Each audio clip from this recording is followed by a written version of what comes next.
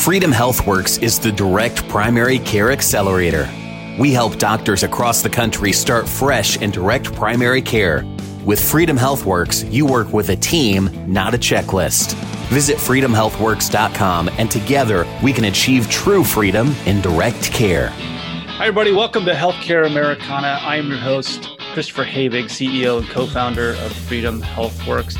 Today, we are talking on a subject that we visited once before, sleep apnea, sleep studies, what can be done for people now that I hope and I pray that we are coming out of this pandemic from COVID and people and their lives can get back to normal. Talk about the different stresses that people have been experiencing, how that affects their sleep, and then a new alternative to being able to get your sleep, diagnosed, get the right type of stuff to you when you need it at home using a lot of the free market principles that we like to espouse here on Healthcare Americana. So we are talking with Dr. Joseph Cranon, a doctorpreneur, president and founder of Singular Sleep. Dr. Cranon, thanks for joining us here on the podcast.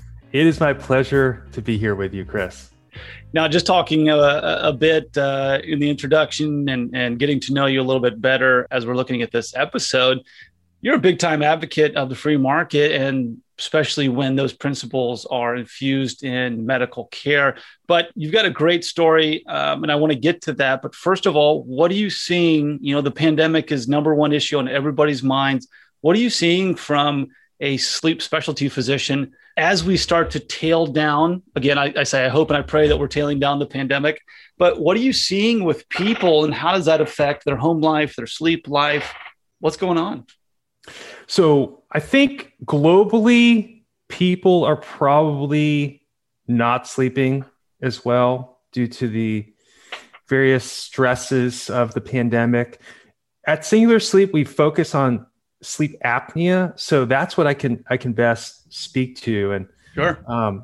I think, maybe more people have developed sleep apnea over the pandemic because of the COVID sleep apnea. But it's been sort of a guilty feeling, a paradox for us at Singular Sleep, because the pandemic has actually been really good for us. Don't you feel weird saying that? Yeah. So I went totally virtual in 2015 and was a bit ahead of the curve. I thought, okay, telemedicine, this is going to be huge someday. Mm-hmm. I'm going to be an early adopter, but who could have predicted the explosion of telemedicine with the pandemic? Yeah, it really pushed it forward, made it center stage. Let me ask this real quick, just as an aside. Do you find any faults with the word telemedicine? In what sense? In the sense like it's different from regular medicine? Or yeah, when you file your taxes and you call your accountant, it's not teleaccounting. True. I think that the care that we give is absolutely equivalent, if not better, than what happens in a brick and mortar situation. Mm-hmm. Telehealth, telemedicine, telemed, these are all terms that I think, I did speak to that. I think there's been maybe something in the language to qualify this as different and limit the payment. So that's what I've heard, that an in-person consult would be, say, $200, but the government, if you code it, they give you this. Now there are specific codes for telemed. If you code it as telemed, it's going to be $50. I mean, just this dramatic. Well, what's the difference really? In that we can get into that, but some of it is just absolutely pure insanity. I'm going to tell you, Chris. So that was part of the reason I wanted to break from the traditional healthcare model. So, related to that, one of the things that drove me crazy and made me want to drop out of the system, if you will, was people would see me for sleep problems, insomnia or sleep apnea, what have you.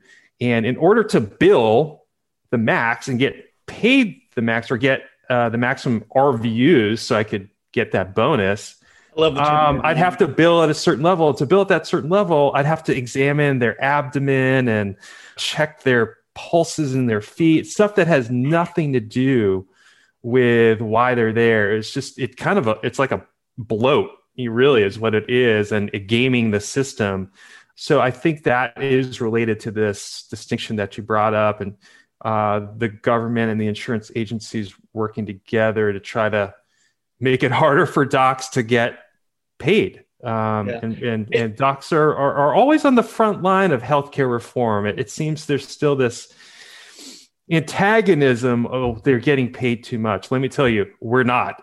For the amount of investment, it's almost like a guilt, right? There's a lot of doctors who, they say, well, I don't want to use the P word. I'm like, profit is okay. It is okay to make a profit. So I always try. My mantra is, look, I took the Hippocratic Oath. I did not take the vow of poverty. And that's something that a lot of doctors have inflated together. And it's really been a net negative, I think, for where we've moved. Well, I mean, to that point, we talk a lot about that. I'm a firm believer, and listeners out there will hear me say this ad nauseum, that I'm a firm believer that if a physician doesn't know the cost and the price of his or her services, they're part of the problem. And a lot of people will tell you, a lot of physicians will say, well, Chris, in order for me to provide the best care, I'm going to separate myself from the finances of it. And I'm saying those things are absolutely linked.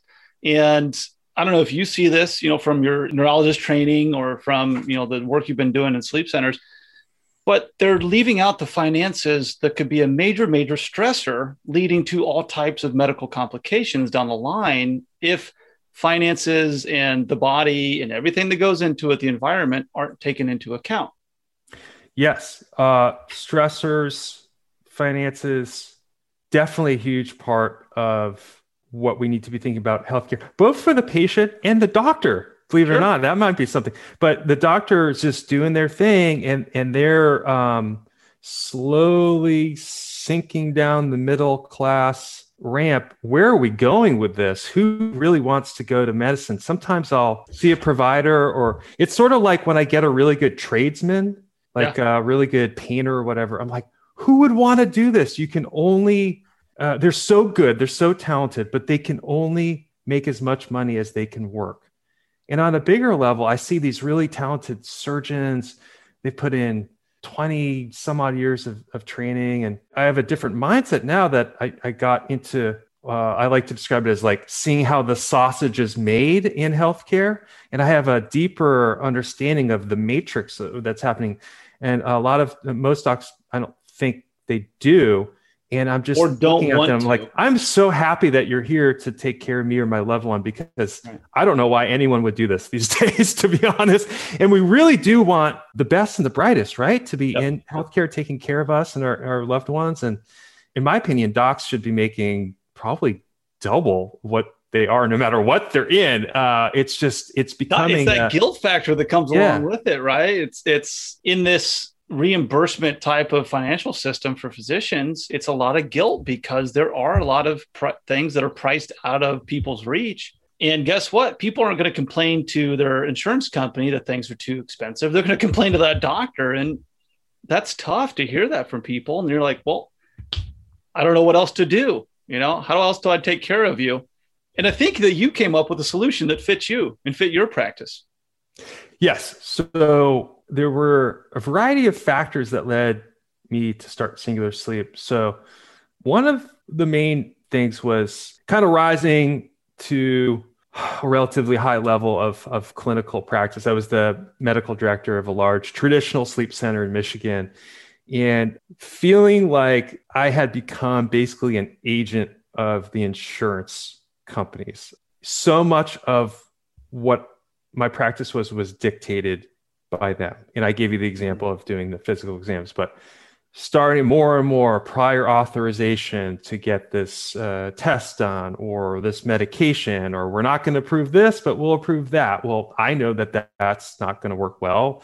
Well, you have to do that and then document that it failed. And it was very frustrating. I don't think a lot of us go to medical school to become an agent of some insurance company or CMS, Centers for Medicaid Services.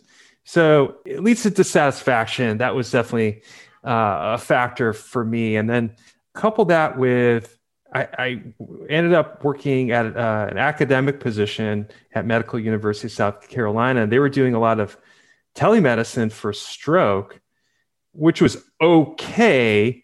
It definitely helps, but the neurological exam is really important, and it's hard to tell a nurse who doesn't know how to do a neurological exam how to do some complicated pupil test from across the internet.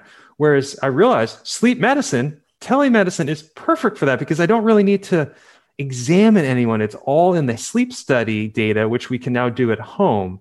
So that was the light bulb moment that, hey, this is a great way. And also for my lifestyle, I think at some point we get sick of this deal we made with the devil where you always have to be on call. Someone's always got to be responsible for your patients and the hospital, right?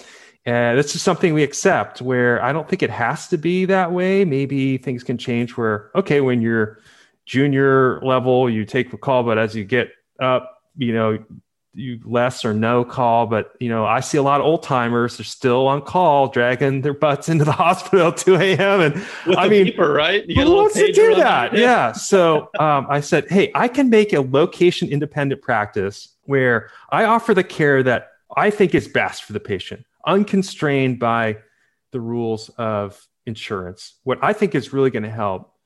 And, I'll explain the case to the patient, and then it's up to them to decide what they want to do. And we're going to be totally transparent. That was a radical thing. We're going to have all of our pricing listed on the website. You can see exactly what this is going to cost you. And that is so hard to discern in the traditional model until you start getting the bills, and the bills just keep coming. So this is a different way. And I hope it's going to be a bigger component of the way healthcare is delivered in the future. This basically direct to consumer is what we are, cash-based, transparent payment, fee for service, and excellent care. It's obviously something that is near and dear to my heart, near and dear to what we're doing at Freedom HealthWorks and Healthcare Americana. Let me ask this, because you mentioned a little bit where, telemedicine or virtual care, as I like to call it. Again, I think inserting tele in front of anything is like circa 1998-ish, kind of showing how far healthcare was behind the rest of the world when we no longer need to have like in-person document signing, or you actually have to go to somebody's office to do business.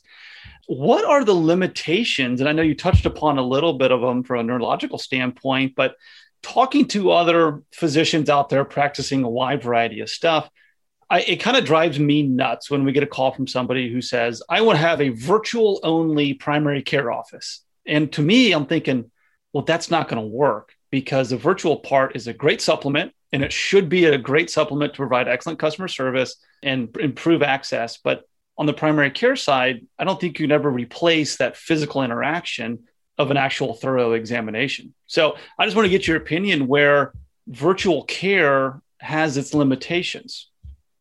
Virtual care is going to run into a hard stop when you need a physical exam. That's really the only critical rate limiting piece. You might argue that there's a special something that happens in building the patient-doctor relationship that can foster better communication, more information sharing if you're in person and you're with that. You can lay your hand on that person's shoulder when they're telling you about their spouse that died or something like that. And maybe that facilitates, okay, actually, you know what, this is not grieving, this is depression. Let's treat you, that sort of thing. Maybe you could argue that, but it's not clear if that really is the case. But really the rate limiting factor is the physical exam. So you're never going to be able to have a virtual only orthopedic surgeon, right? You got to get in there. You got to check that ACL. There's no one. I suppose you could have the person go and have physical therapists demonstrate the exam to you or something like that and report what they feel, but it wouldn't work great. But the good news is that the ancillary testing that we have is so good now that most of us don't really rely on the physical exam that much. It's just sort of like a cursory, take a deep breath, blah, blah, blah. Okay, we can check the boxes on our Epic note. but really not that many decisions are made based on that. If the person's complaining of shortness of breath, we're probably going to order a chest X-ray and not just rely on our auscultation of the chest to make a decision. So, the testing is so good, but also it does drive cost up, right? So a lot of stuff can get done virtually, a lot of stuff, and probably even more than we think right now.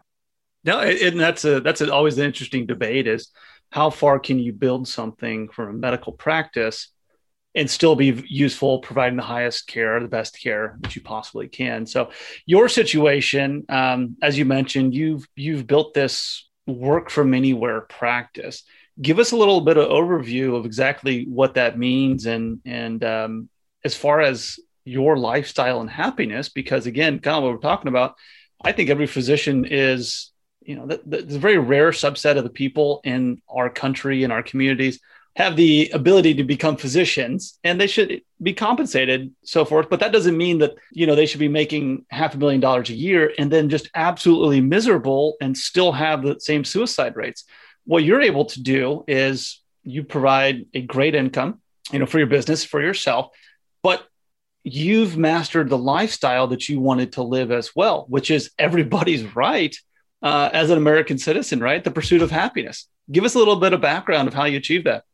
I really started with the goal in mind. I think if you don't have your eyes on the future, you never know where you're going to end up. So the goal was very clear. I wanted to have total control over my life, not being told to come in to some meeting at 7 a.m. where I just sit there and pretend I'm paying attention, because I really have no input into the decision. It's just sort of a formality. You're like, this could have been an email. This could have been an email and saved everybody a lot of time. That's big in medicine. It's like a lot of kibitzing around, discussion, decision by committee, very ineffective way of running anything. That's why we have CEOs. So I wanted total control over my practice and my lifestyle. And my vision was I wanted to be able to be making money while I was sleeping. That's actually a business. That's a definition of a business, as opposed to a medical practice, which is a job, right? And from a business standpoint, you want a business, not a job. That's not a great model. Sure. And I wanted to be able to be practicing from wherever in the world, Mexico, Europe, wherever. Location independent business, really important to me. So we talked a little bit about before we went live about ending up in Florida. So to me, it's important to try to be as close to the proverbial rational agent that's used in economics models, which basically, if people aren't familiar with that, it's basically economic theory is traditionally based on what would someone do if they were making the exact best decision for themselves. And so we started the business in South Carolina, which people think of as a relatively inexpensive place to live. And we were living there because my parents and sister lived there. We wanted to be close. My wife and I were going to start a family. We thought, okay, this is good to be close to them. Had what seemed like a pretty good job at the medical university there. But we started this business and learned a lot about business and economics, and then realized, okay, South Carolina has this nasty little secret. There's a 7% flat state income tax. That's a big bite. Yes, it is. So the rational agent in me said, hey, you could move 3 hours south and just give yourself a 7% raise. So that's what we did. We moved to Florida, which has a lot of other advantages too, but that state income tax, and that should really, I want to see more people being driven by things like that. I think that's a lot of the problems that we have today are people are not being mobile enough with their careers. They think they can only live and work in New York City. That's not the case. I think we're learning that now, right? I mean, that's a great point. We've, being in Indianapolis, we have a potentially notorious, reputation for having very low cost of living, which I'm thankful for. a lot of opponents will decry that as, well, we're just attracting lower paying jobs. And I'm like, the key word is jobs there, right? Like you're having an employed workforce, which is great. We've had some talks this is kind of a tangent, but we've had some talks with some state development, economic development people who said, Chris, for the first time in human history, and this is directly related to your point, for the first time, and the pandemic kind of scooted this forward, the workforce is going to places where they want to live, which means a lot of times it's rural areas, it's the mountains, it's the rivers, it's a lot of these small towns that were dying on the vine. And then they're able to find jobs, mostly internet-based or mostly kind of gig economy stuff, exactly like you're talking. And so that was, like a brilliant point you just made, that people now have that ability to up and go to where they want their lifestyle to be and still have employment, gainful employment, or, start their own businesses or become freelancers. But I thought that was interesting and kind of piggybacks what you said there. But a lot of state economic agencies are recognizing that too. And so you see a lot of small towns marketing themselves for people such as yourself, smart people who say, well, shoot, all I need is an internet connection or even a cell phone connection to be able to work and see people and take care of people. First time ever. Yeah, you're absolutely hitting the nail on the head. And I'd like to see more doctors getting out of this mentality of, I need to be in such and such a place that has great schools. Of course, we all want great schools for our kids, but give you an example. I am from the Boston area. I went to med school in Boston. Too many people who did training in Boston stay in Boston because this is what they know. And it is a great metro area, but it's oversaturated with doctors, and it drives their value down. So they're getting paid peanuts compared to what they could be getting paid in, say, Indianapolis, which is a great city. But they have these blinders on, like, oh, well, this is where I need to be because it's great medicine and I want culture. Well, when was the last time you went to the opera or that art museum? They don't go. They're just like in their minds. You're going to this place. Right. And they're closed off to some of these other areas of the country. They just wouldn't consider it flyover country or whatever. But that really happened to me when I moved from Boston to do my residency in LA. And at that time, unfortunately, I have to admit, I did think there wasn't much in between the coasts. But then I got an opportunity to do my sleep medicine fellowship at University of Michigan in Ann Arbor. I really didn't want to go because it was in Michigan. What the hell's in Michigan? But I felt like I should, like it would be really good for my career. Hey, it's only 1 year. I can suck it up. I went. I had the best time of my life. It's such a cool area. And I ended up staying in Michigan for 5 years. I love Michigan. And there's so much going on in various parts of the country that people just have to be open to. And hey, where's the opportunity? Let's go. That's a great thing about our country. We can just pick up and go to another state. And we should be doing that more and more and searching out the opportunities. No matter what anybody tells you, you do not need a passport to cross state lines right now. I don't care what anybody says, right? So we get this a lot, that a lot of the physicians we work with to start their direct primary care practices, to take that step to become, what we call freedom docs, elevated DPC. A lot of them will say, well, I'm in this really small town. I don't think it's going to work here. I need to be more in an urban center. And we say, whoa. That is actually the opposite of what we're seeing. It's paradoxical. Yeah. You set up a doctor's office in a small town. You are the only doctor for miles. No competition. You just cornered the market. And people know you. No one's going to leave your practice. They're going to see you at the local diner on Saturday mornings reading your paper, and you're going to know everybody by name. It's like the return of what people think are physicians, like the old town doctor type of a thing. It's a very romantic view, but it's actually happening. Some of the most successful. My grandfather, Joseph Cranen, who I was named after, was a general practitioner in rural New York. And I guess he would have been considered a direct primary care doctor because people had a problem. They saw him and they paid him cash.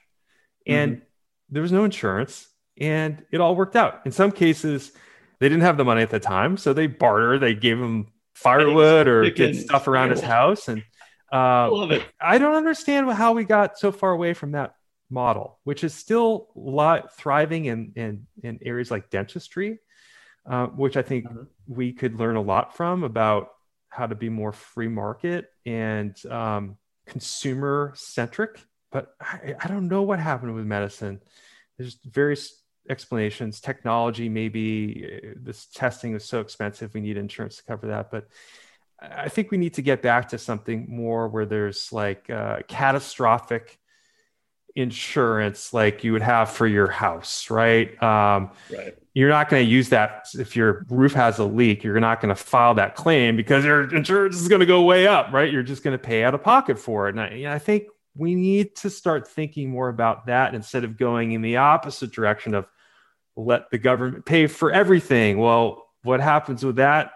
Bad stuff. So there was actually, I love this study. There was where I'm from, Massachusetts, was really out ahead of this whole socialized medicine, Medicare for all sort of thing. Romney Care, right? Romney Care, yeah. So there was this plan, Mass Health, and if you didn't have insurance, you could get on it. Well, what happened? A lot of kind of working people got on it, maybe stopped working or gamed the system to qualify, and were driving economic output down.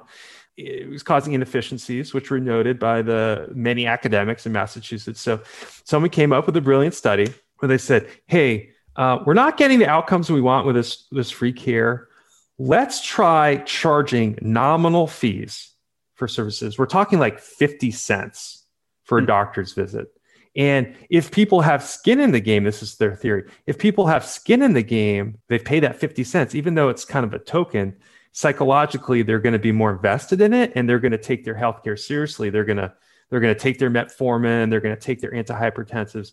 Let's try this and see what happens. Chris, guess what happened? People just stopped going to the doctor. They had to pay 50 cents, and the system now in their minds that was like, I'm not going to pay for that. I'm not going to do it. Yeah. And the healthcare got even worse. So that's just not the solution. No, and we see that a lot. Again, a lot of our experiences in the primary care, we're just starting to branch out into more of the specialty or non-primary specialties. But if a client of ours says, "Well, I want to charge a small per visit fee," we say, "No, it's a terrible idea.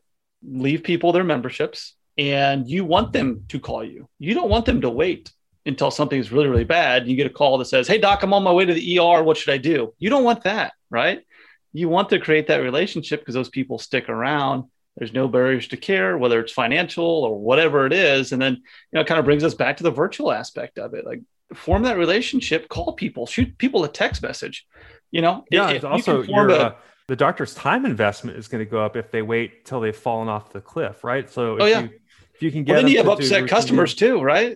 Well, why the hell am I paying you if I'm going to get sick anyways? You're like, wait a minute, I haven't seen you in a year.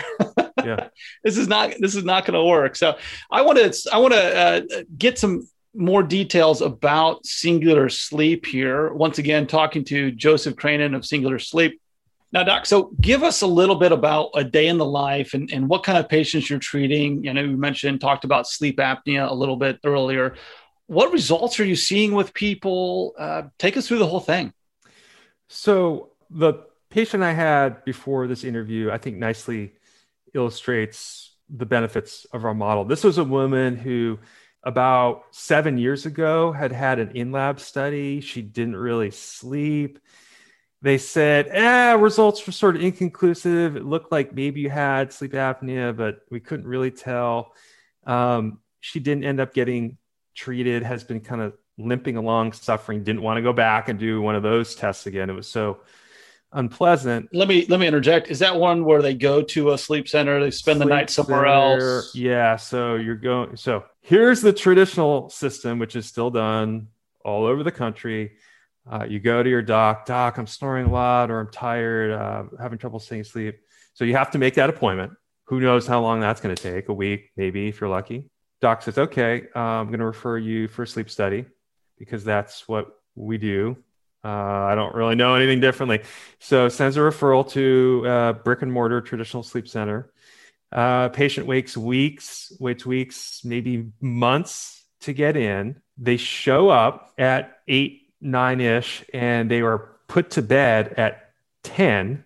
While they're there, they have electrodes applied from their head literally down to their toes. sensors all over their bodies. You might ask, well, how can you sleep with all that stuff? Well, that's a problem if people don't sleep so well. I believe that the data we get from doing the testing at home is more valid. It's closer to what's happening every night with them. So anyways, to get all these electrodes on, the lights go off at 10 and they're usually kicked out at 5:30. I don't know about you, but those aren't the hours I sleep. If I tried to go to sleep at 10, I'd be wide awake for about an hour and a half, and that's often happens. So that's another thing that can affect the validity. Get up and leave. They're thrashed for the day. They didn't really sleep. It's a write-off day. They have to wait a couple of weeks usually to get the results back. And then they have to follow up with their primary care, go see a sleep doctor to go over the results and then get treatment. And then they have to make an appointment at a durable medical equipment company, go in, try masks on, get set up with the equipment that DME has. Whatever they have is what you're going to get. And then for continuity of care, you go see the sleep doctor. Well, he's got to get the data from the DME. So you've got to get that faxed over. That often doesn't happen. And it's totally just disjointed, chaotic, and crazy. And take months to get through this. Yeah. So what do we do? I hope you don't use a fax machine anymore. Anytime I hear a doctor talk about fax machines anymore, I kind of cringe like, oh. Yeah. So we said, what can we do differently? Everything. So first of all, let's get rid of the pain point of having a gatekeeper to order this test. Let's operate under the hypothesis that patients are intelligent enough to know if they might need a sleep study. Okay, if you're snoring so loud every night that your neighbors can hear you and your wife is hearing you stopping breathing once a minute, you may have sleep apnea. Okay, let's let you order the sleep study yourself. And then let's save you the pain point of going into the sleep lab. Let's send you a kit that you can do in the comfort of your own home, which is going to have 3 to 4 sensors. So a nasal cannula, like an oxygen tube, a finger probe to monitor your oxygen levels, a belt, one belt on your chest to measure your breathing effort, and the brains of the device on that belt, which records body position and all the other data. And then to go over the results and get treatment, let's allow you to do it from wherever you want by talking to me online. Okay.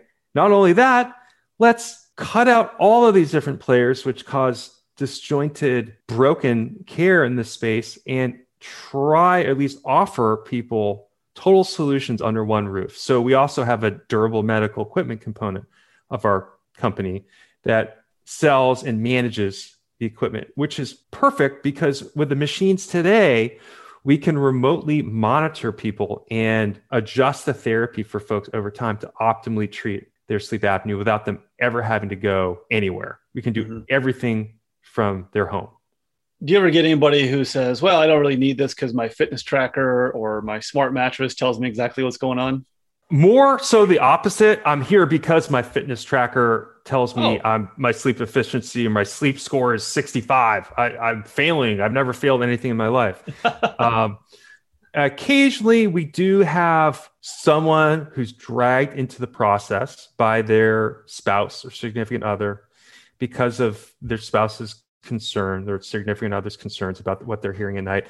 The person isn't really intrinsically motivated at that time. That's pretty rare, Chris, because everything typically is in alignment with us because people are actually paying real money out of their wallet to us. So it's so different than my traditional practice where I get these people, often Medicaid patients, who are just like being pushed through the system. They didn't really care. Or they just went be compliant. They're used to being handed off, right? Like you said. Yeah, they're just like, my primary care said to see you. And then, a month later I see them. So it looks like you're not using your CPAP at all. No, I'm not using that. Also, same thing if your insurance is paying for everything or you have minimal out of pocket. It's just, what's the motivation? Just whatever. When you're paying for it, you really do have skin in the game. And now we charge very reasonable, affordable prices. Sure. But the people that seek us out, they're motivated. They actually want to solve the problem. Sure. So many patients in healthcare are like patients with a capital P, we refer to them as like professional patients. They just keep going around consuming resources, but never really quite get on board with a treatment plan, never really get the issue under control. I'm blessed that I don't see those people really anymore. It's so satisfying to be working with people who want to get better. It's awesome. Yeah, absolutely. So occasionally we do have people who are kind of dragged into it. My job at that point is to try to get them from maybe the pre-contemplative stage, like, oh yeah, maybe there is something to it, to trying to move them to action.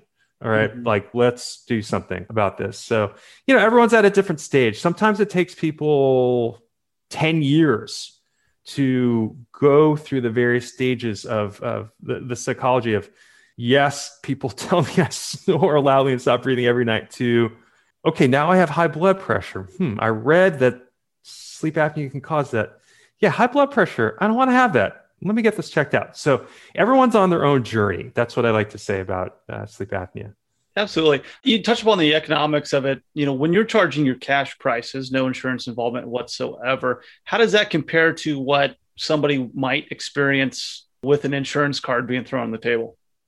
It really depends. A lot of people would actually come out ahead by using us and paying out of pocket, because many, many working people who aren't being provided for by the government, so throw out Medicare, Medicaid people, most of those people who are driving the country by working are increasingly having higher deductible health plans, right? And so these folks are, in their 20s through their early 60s. They're working. They're pretty healthy generally. Mm-hmm. And they might have a $6,000 deductible. If you go through the traditional system, you might actually max that out just for your sleep apnea care. With Singular Sleep, we can probably, with a routine case of sleep apnea, nothing too complicated, we can probably get that taken care of for you for between $1,000 and $1,200. So significant savings. Yeah. The problem is that a lot of people are still conditioned to think, if my insurance doesn't pay for it, I'm not going to do it. I may just sit on it or keep searching to try to find a solution and go through all this hassle because they really want their insurance to pay for it, because they're like, I'm paying that monthly fee. They should take care of me. Well, the employers are shifting more and more costs to the patients, right? That's because healthcare is spiraling out of control. They've got to do something to manage their costs. On the other hand, there are still people who have these Cadillac insurance plans, right? And I had a woman who did the sleep study from us and did the consultation with me, but for the equipment, she decided to go through her insurance. And she told me she only paid $80 for her CPAP machine, which is amazing. We're not going to be able to compete with that. Yet I only saw her back and I know that sometimes the bills keep coming. So when I see her again and follow up, I'm kind of curious what she says. I myself had that terrible experience. I had some palpitations. Mm-hmm. I called up this cardiologist's office and I said, how much for a Holter monitor? I just want to pay cash. And they said it was like $200. But they wouldn't see me without seeing the cardiologist first. And it ended up turning into like a $2,000 ordeal. And the bills just kept coming. So there was like the hospital bill for showing me how to use the Holter, and then the practice for billing for the interpretation and all this stuff and blah, blah, blah. And then the doctor's fee for the consultation. It was crazy. So you really got to try to pin that down, which is exceedingly hard of what your total cost is going to be. Yeah. I encourage people to try to pin that down before they go through their insurance, because you might be surprised that one of these more direct pay options could not only be easier for you, but could be less money. And there's always the option to apply your costs from us to your deductible. Everything we do, of course, is going to be applicable there. The high deductible health plans usually have HSA accounts, and people often use their HSAs for our products and services as well. Mm-hmm. You got it. Last question for you. I'm going to give a final word here. And I want you to look into your crystal ball and say like, wow, if I was emperor of the world for a day, Doc, what is the perfect healthcare industry? What does that look like to you? How does it function? I was just thinking about this the other day, and I unfortunately, I think it's a pipe dream. I think once you start to go down that socialized medicine, slope. It's hard to claw your way back to sanity. But I think what we really need is something very much like other insurance products, auto insurance, where you're paying less if you're a good driver. You pay more if you've had 10 accidents because you're being an idiot. I think people would get on board if you said, hey, if you've got diabetes because you're not taking care of yourself, not only that, but you've got bad diabetes, you should have to pay more. Okay, so I think that really does need to be factored in. I think that's going to be the best incentive for people to take care of their health if it's going to hurt them in the wallet. Now, what about the people who don't have money? Well, hopefully with our economy, if we could get healthcare under control, our economy could be just so explosive. One economist famously said, the U.S. government is basically a healthcare company with an army. And if you look at expenditures, the healthcare is the biggest wedge, and it's just growing with no end in sight. So if you get that under control, I think the economic effect, there would be few poor people, but they're never going to go away. And sometimes it's their own bad decisions that cause that. Sometimes it's mental illness. But what do we do with these people? Well, I think we need to go back to a model of like charitable care. We maybe need to give groups tax breaks, incentives, churches and whatnot, private charitable groups to care for these folks. But I think that's going to be much better than just giving people free healthcare. We just know human nature is not good with just getting free stuff. There's no incentive to do anything, right? So that would be my, make it more like your auto insurance. You've got to have it, but you're going to pay more if you do bad things. Put a little responsibility back into the market, right? Yeah. Well, Dr. Cranen, thanks for joining us here on Healthcare Americana. Once again, that's Dr. Joseph Cranen, president and founder of Singular Sleep. Best way to get a hold of you, singularsleep.com? Yes, singularsleep.com, or give us a call, 800-757-9355. Email info@singularsleep.com. And again, that's a virtual practice, so you can see patients all over the country. Yeah. And we do have a nice network of direct primary care docs and functional medicine physicians who refer to us. We really would love to build those relationships. We think we have a lot to offer, and we like to connect and work with you to help provide great sleep care to your folks without breaking the bank. That's important. Primary care, specialties, and surgery centers all working together. Like I said, Dr. Cranen, thanks for joining us. That's going to be it for this episode of Healthcare Americana. Once again, I'm your host, Christopher Habig. To check out all the cool things in direct care, visit freedomhealthworks.com. Thanks for listening. Check out healthcareamericana.com to hear all our episodes, visit the shop, and learn more about the podcast. Healthcare Americana is produced by Taylor Scott and iPodcast Pro and managed by Melissa Turpin.